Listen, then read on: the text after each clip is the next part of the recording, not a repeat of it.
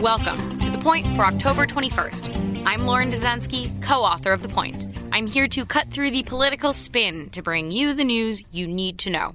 Senator Elizabeth Warren experienced some real frontrunner treatment during last week's CNN New York Times Democratic debate. She was the real target of criticism from her Democratic contenders, rather than Joe Biden, who up until now fielded the most attacks. An incoming fire from candidates like Pete Buttigieg and Amy Klobuchar revealed a major gap in Warren's healthcare plan. Up until now, Warren's support for Medicare for All has mirrored Bernie Sanders because she essentially has supported Sanders' plan. When Sanders is asked about how to pay for it, he admits taxes will go up on the middle class. But Warren would not make such an admission. On the debate stage in Ohio, Warren was asked no less than half a dozen times about whether Sanders' signature healthcare platform would raise taxes on the middle class, and was asked how she would pay for it.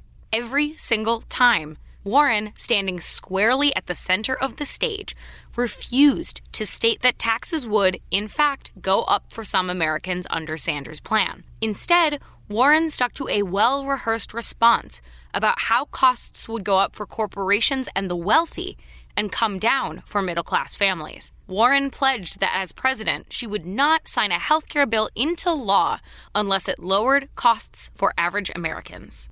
After the debate, Warren's campaign said that it is studying a range of options for paying for Medicare for All, leaving open the possibility that she would ultimately diverge from Sanders' sweeping healthcare plan. Now, nearly a week later, Warren has committed to putting out her own plan on how she would pay for Medicare for All. One advisor tells CNN that Warren will not dial back her support of Medicare for All, as Kamala Harris did, but instead release a plan on how to pay for it in the coming weeks. The Warren aide declined to be more specific on timing, which all brings us to the point. Elizabeth Warren has had a plan for nearly everything. It stands to be seen what her plan is to pay for Medicare for All. And that is The Point for October 21st, 2019. Thank you for listening. For more updates throughout the week, including our Sunday night campaign edition, subscribe to The Point newsletter at cnn.com/thepoint. If you like this audio briefing, you can get it on Google Home or Amazon Echo, or subscribe on Stitcher or Apple Podcasts or your favorite podcast app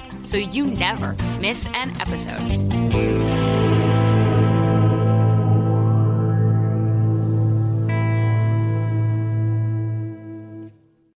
When you work next level.